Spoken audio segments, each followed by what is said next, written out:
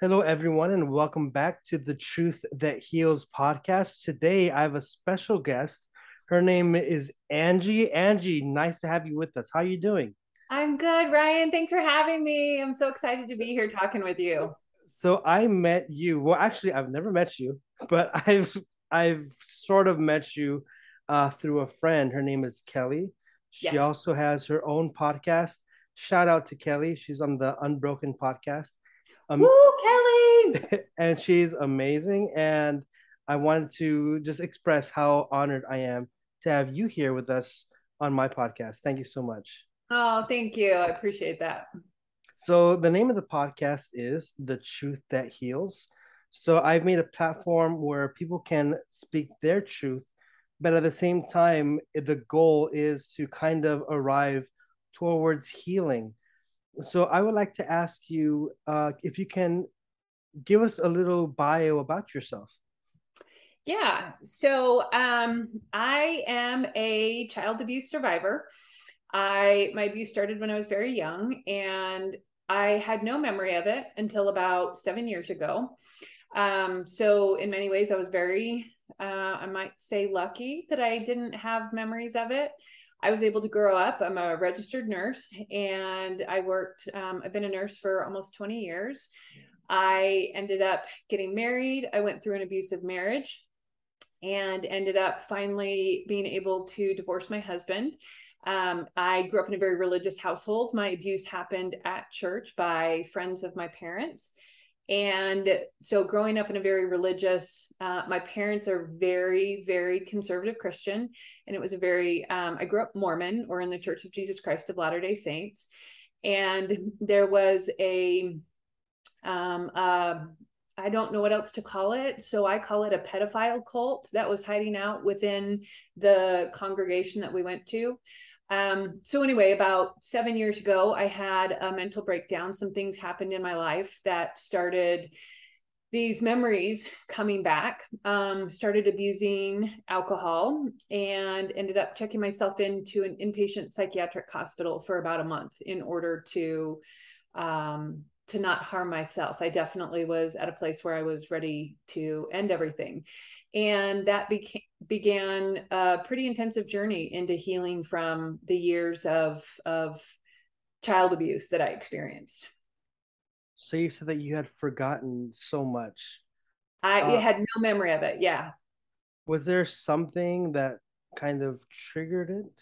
There was. I was dating somebody and was in a pretty serious relationship, and I found out my partner was cheating on me because they posted on social media that they had a new partner and while we were still together. And so that betrayal by my partner, someone who was supposed to love me and care about me, unlocked the memories of my child abuse. So I was actually dealing with dueling traumas, the trauma of my partner cheating on me and telling me in such a public way, as well as now these memories of horrific child abuse coming out.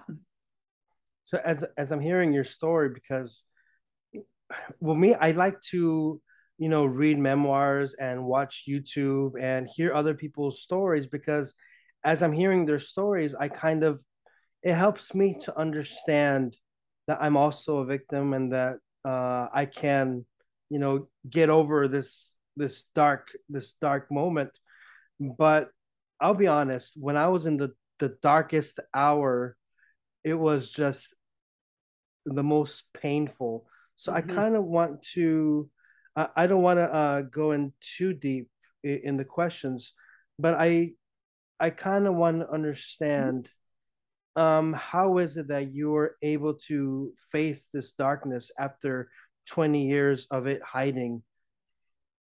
Uh, that's a really good question. And I don't, I'm laughing partially because just FYI, that is my trauma response. Um, I don't know. I don't know how I faced it. It was almost like, uh, somebody asked me what was the first step that I took, and it wasn't even a step.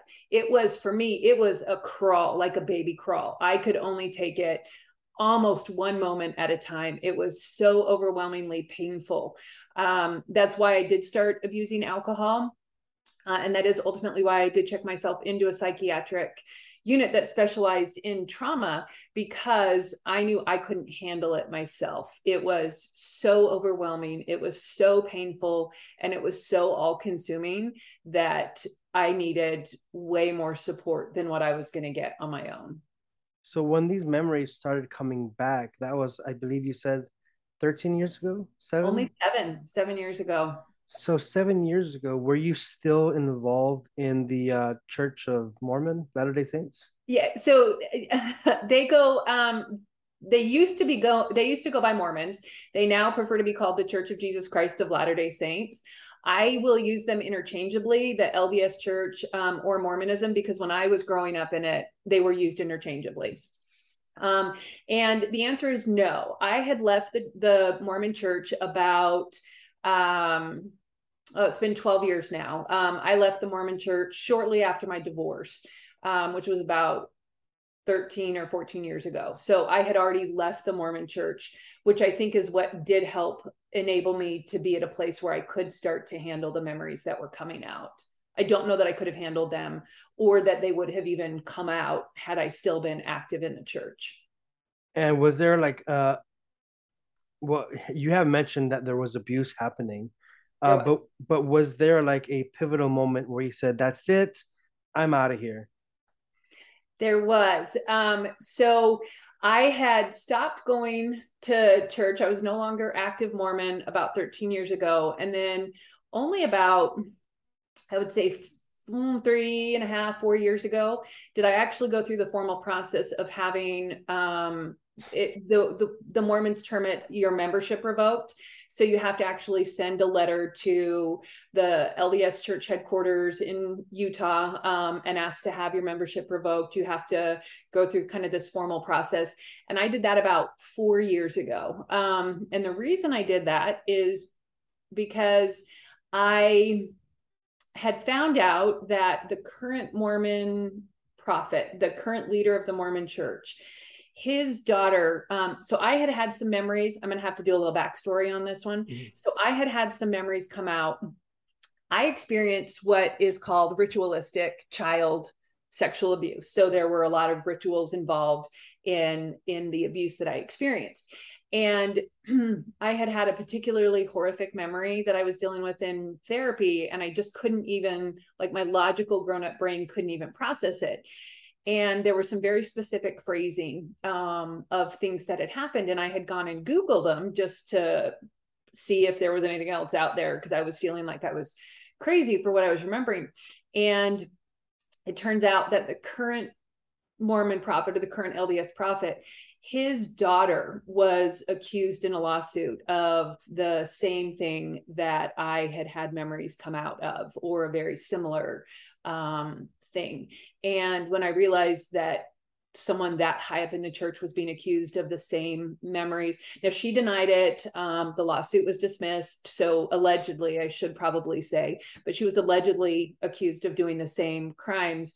I no longer was willing to even be considered a member, active or inactive. I wanted my membership completely cut off. So I am now no longer in any way, shape, or form Mormon.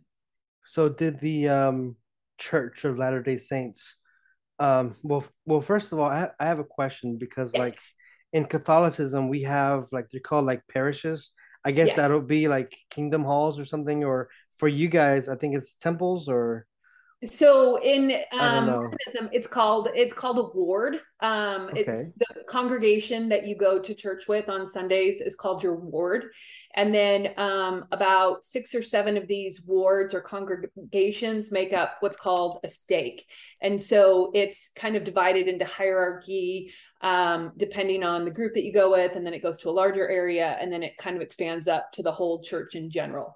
So my abuse was happening in my ward or my specific congregation, and the daughter of the prophet was accused of doing similar things in a different ward, in a different congregation with a different group of people, completely unrelated to what to the people, at least to my knowledge, she was not ever involved in what I was experiencing. It was a different group of people.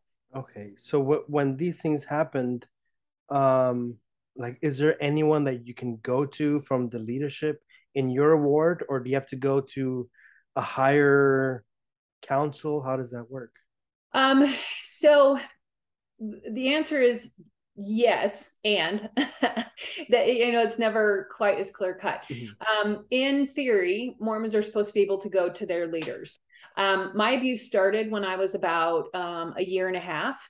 And so, because I was so young and that was all I knew from such a young age, I didn't even know that what was happening was really so I was told it was what God wanted, and so I never questioned it because these were people who were friends of my parents. They were also leaders in the congregation. In the Mormon church, they have what they call lay clergy, which means that they're not people who have actually gone and studied. They're just normal, I'm going to put that in quotes, they're just general people who are in the congregation. And then Mormons believe that God gives a revelation to someone who's in a position of leadership that so and so is now supposed to have this calling or this position of leadership. And they only serve in these callings for 3-ish years, and then someone new is put into that position. And so they're constantly rotating. So for me, with my abuse, my abusers were actually leaders in the congregation. They went through periods of being the leaders in the congregation and being actively involved in the ward, the congregation that we went to. So I could not have gone to my leaders even if I had known what was happening was wrong. But like I said, because mine started when I was so young, I didn't, and I believe that God wanted it because these people were being put in positions of leadership and power. My child brain just took it as they were, this is what God wanted. So I didn't question. But yes, in theory, Mormons are supposed to be able to go to their leaders. And if they don't get the response that they feel comfortable with, there is a someone higher or someone else that they can go speak with. So you really had no one to really speak to from the leadership, and no one to kind of put an end to it. No, I don't know exactly when it stopped. I have not gone back and really delved into those memories. I do know that when I was about 14, things changed. And I'm assuming that it went probably up until I left for college at age 18 or shortly thereabouts.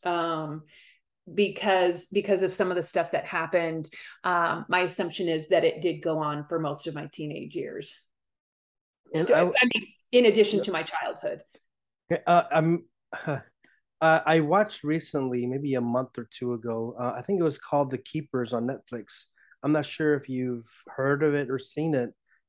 I have not, but I have to admit, I have to stay away from some of those shows Okay. because I get really a lot triggered by them. So I might have heard of it and just chosen not to watch it. Okay, yeah, don't But you watch can it. talk about it. I don't Yeah, have a problem. yeah. Yeah, we can talk about it.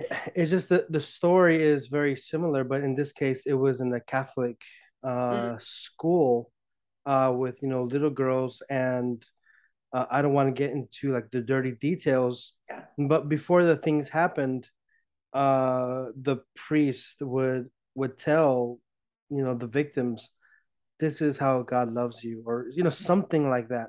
And it Yes. sounds like they told you something similar, how that this is God's expression of his love. Yes, God's expression of his love. It was that God was trying to help me learn how to be good. He was trying to help me learn how to be the most righteous, divine being that I could be. Um, I don't know how much detail you want me to go into, but I would be um, punished, and I put that in quotes for anybody who's not watching the video. I would be punished because I did things that were, according to my abusers, disrespectful to God. Mormons call God Heavenly Father. So I would be doing things that are disrespectful to Heavenly Father. But those things when I was 3 were like, I would go to the bathroom at church, or I would eat a snack, because Mormon had, back then we went to church for 3 hours a day on Sundays. And then I would be punished or molested as a way to teach me how to learn to be respectful to Heavenly Father. I was told that it was because I was so inherently bad that that was the only way that God could teach me how to be good and how to come back to live with Him. Wow, that's a lot, because this is supposed to be a holy place. Mm-hmm. And even though, I mean, what they're doing is totally not holy, but they're in a position where you trust them, Mm-hmm. you're around them, and these people are claiming to be, God's representatives. And so they were betraying that trust already at such a young age. First of all, I am so sorry that that evil had to happen, because it happens so much, but it's like religious people don't learn. And I hope it never happens. But I would like to ask, do you know if there were any other people in your community who were also going through similar circumstances? I remember other children being involved. So there was a group. I had multiple abusers, and I do remember other children that were involved in many of the same activities. So my abusers did make child pornography with us. They used us to make child porn. And I do remember some of the other children that I was engaged in particular acts with while they were filming. However, the people, I remember a couple of specific people, they do not seem to have any memories of it. And I have never spoken to them about it, because I don't want to trigger something in them that they're not ready for. But there were other children that were being abused at the same time that I was. Wow, again, that's something so terrible. And like, how does someone come to like understand the evil that's happening? Um, That may be a rhetorical question, but that's a question that I've struggled with quite a bit, because my adult human brain cannot rationalize how can people do this so much, and not just what happened to me, but in all these instances. And I don't have an answer for that. I don't know how they can. I'll give them some benefit of the doubt and assume that they probably had experienced something similar growing up. Um, and that still doesn't excuse it, because I experienced it, have never perpetrated that on anybody, and am now working, in fact, to, you know, help others overcome their trauma. So there's only so much that I'm willing to allow for people's own upbringings and their own traumas. yes. And did the church ever offer any like um real counseling, or any kind of support, or was it more like it's your fault? Um, uh, it, it is more like my experience was more well, it was only a one-off, doesn't really happen very often. You just unfortunately were one of the few that experienced. The Mormon church says that they've come out and condemned it. They have had a lot of talks about how it's not, it's against the Mormon religion, or it's against the Church of Jesus Christ of Latter-day Saints beliefs. And yet it gets a lot more complicated than that. So back in the 90s, so I'm 44, and so my abuse was happening, started in the 80s, went through the 80s and the 90s. Once again, I don't know exactly when it stopped. I left for college in 97. So, a pretty long stretch of time. And back in 1991, there was a position in a leadership, a person in a position of leadership in the LDS church who wrote a memo to the LDS prophet. And the LDS, the Mormon church, they have a prophet who oversees the whole church. And this person by the name of Glenn Pace, he was in another position of leadership. He had written a memo to the prophet and the leaders of the Mormon church in 91 saying that he had investigated and had interviewed something like 60 people who all were claiming this ritualistic child sex abuse was happening to them. And they were from various different states, various different places, and they all had very similar stories. And the memo somehow got leaked to the public. But he also referenced that there were other memos and other information that the LDS Church had previously received talking about this problem with this ritualistic child sex abuse that was happening in the church. And nothing was done. Nothing, you know, so the leaders came out, they gave talks about, you know, it's a sin to abuse children, but there wasn't really any steps taken to make, in my opinion, there were not enough steps taken to make things safer for children. And in my opinion, there still are not enough safety measures in place for children in the LDS Church.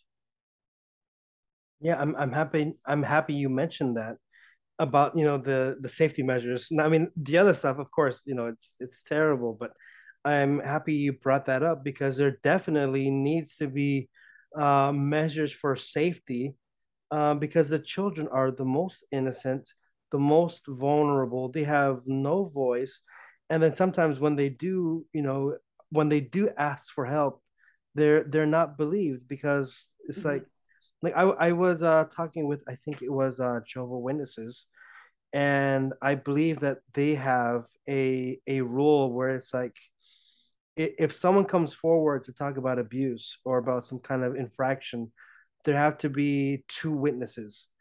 And you know, sometimes it's like, how's that going to work? You know, it's like the system is made so that there's no real justice.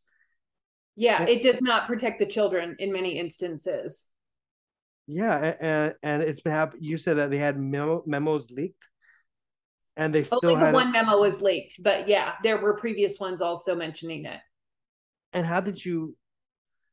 Well, I'm trying to think like, well, there's so many questions, but these questions can be like, you know, summed up to why wasn't like more action taking place, and you know, maybe we'll never get an answer, or maybe they're protecting themselves. It's just sick. I don't understand it, and I know this might be very controversial because there are a lot of people who believe in the Mormon faith, and I am not speaking bad about every single Mormon person out there. I'm saying that there is not of a system enough of a system in place to protect children, and when you grow up in a fundamental religion where you believe that everybody is, you know, inherently good, and when you're taught that God is at the helm and controlling what happens in your church, you don't question your neighbors.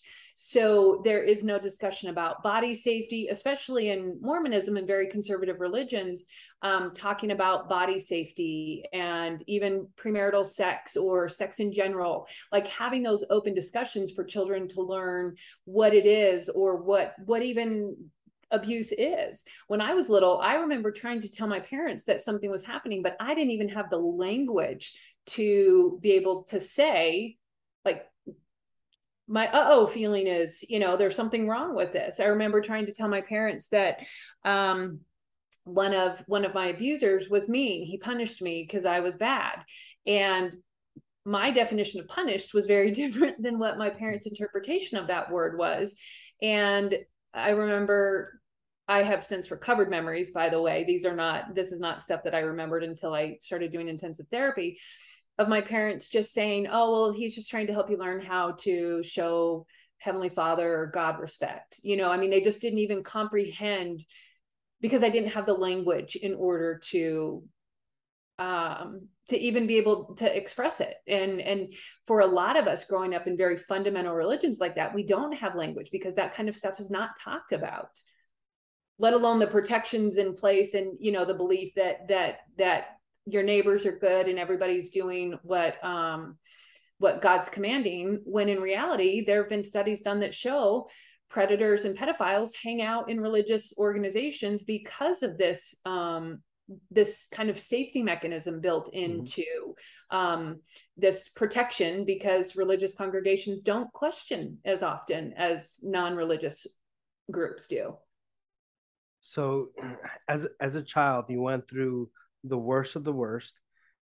You lack the language to Mm-hmm. express yourself because you did try to express that something was happening Yes. and you were not understood, and then so you repress these memories for so long, and then um someone whom you are in a deep relationship betrays that trust and does something that's, I mean, for those of you who are listening and you've been cheated on, or you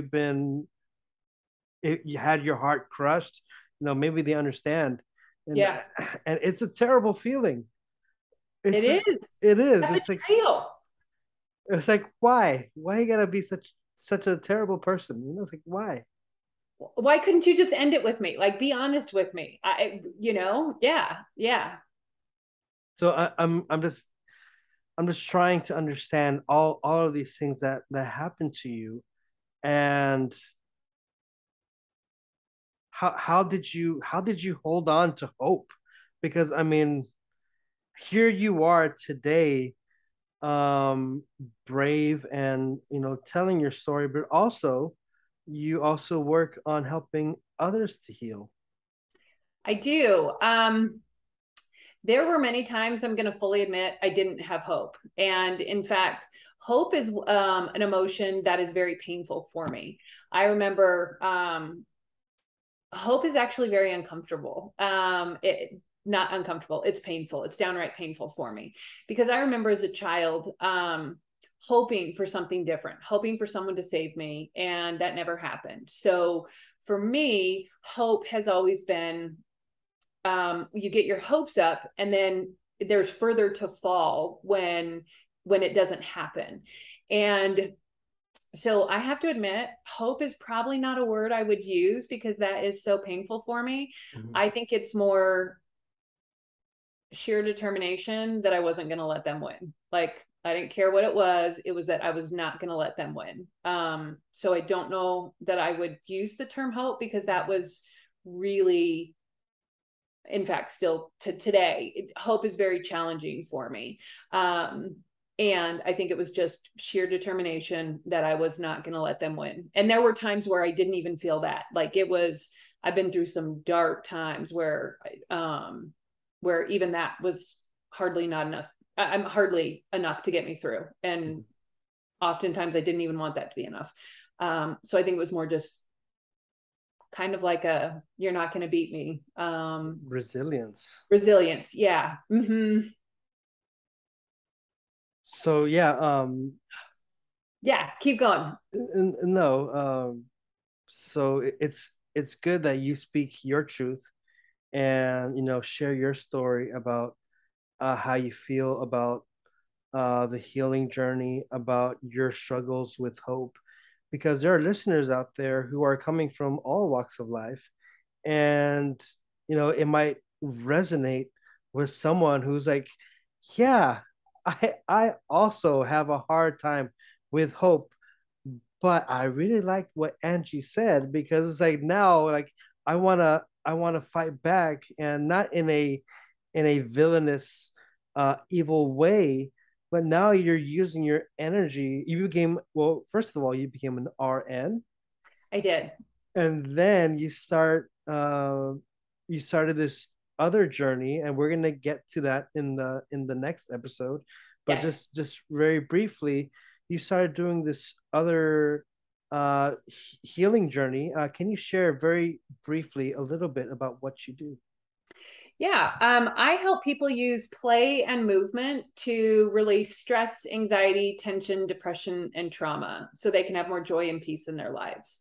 As I was on my healing journey, I um, needed I needed movement. I needed a way to to release back, or to release all the trauma that I had.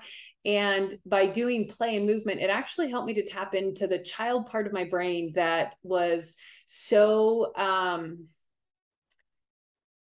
was going to say destroyed, but it wasn't destroyed. That was so taken from me when I was a little, like the opportunity to be a true child. And so by tapping into play and that joyful love of movement and just fun that children have, it's actually a way to heal, and it helps to reform neural connections in our brain so that we can form new pathways. I one time heard not imagination. I one time heard trauma defined as the loss of imagination, the loss of the ability to see something different. And so by tapping into that creativity and imagination, it does create a whole new world, a whole new space that for me and for many of my clients that I work with has just profoundly changed our healing trajectories. So wow, I can't wait to heal. Well, I can't wait to heal, That but too, yeah. that too. I can't wait to hear a little bit more details about this healing practice that you have and how it's helped not only you but also the clients who are under your care. But we're gonna save that for the next Yes. episode. Yes. And for the meantime, is there any links that you can share for listeners who are listening to this first episode? Yeah. So the best way to get in touch with me is my website. It's angieberrettmovement.com. And I spell my last name Berrett. So just know we spell it a little bit funny. And you can get to, I have some of my story on there. If you want to hear more about my story, it has links to all of my social medias. I do a lot of talking about some of my history, my feelings. I do a lot of stuff on Instagram, Reels, talking about shame. Shame's a big one that I'm working on right now. So that's one that I've done some on recently. So I do talk about not only my way of my movement practices, but also my own personal like struggles with healing from this child abuse that I experienced. So thank you so much for sharing these handles and for sharing with us your experience of this absolute darkness, but how you didn't give up and how you're such a badass and a fighter, and how you keep going.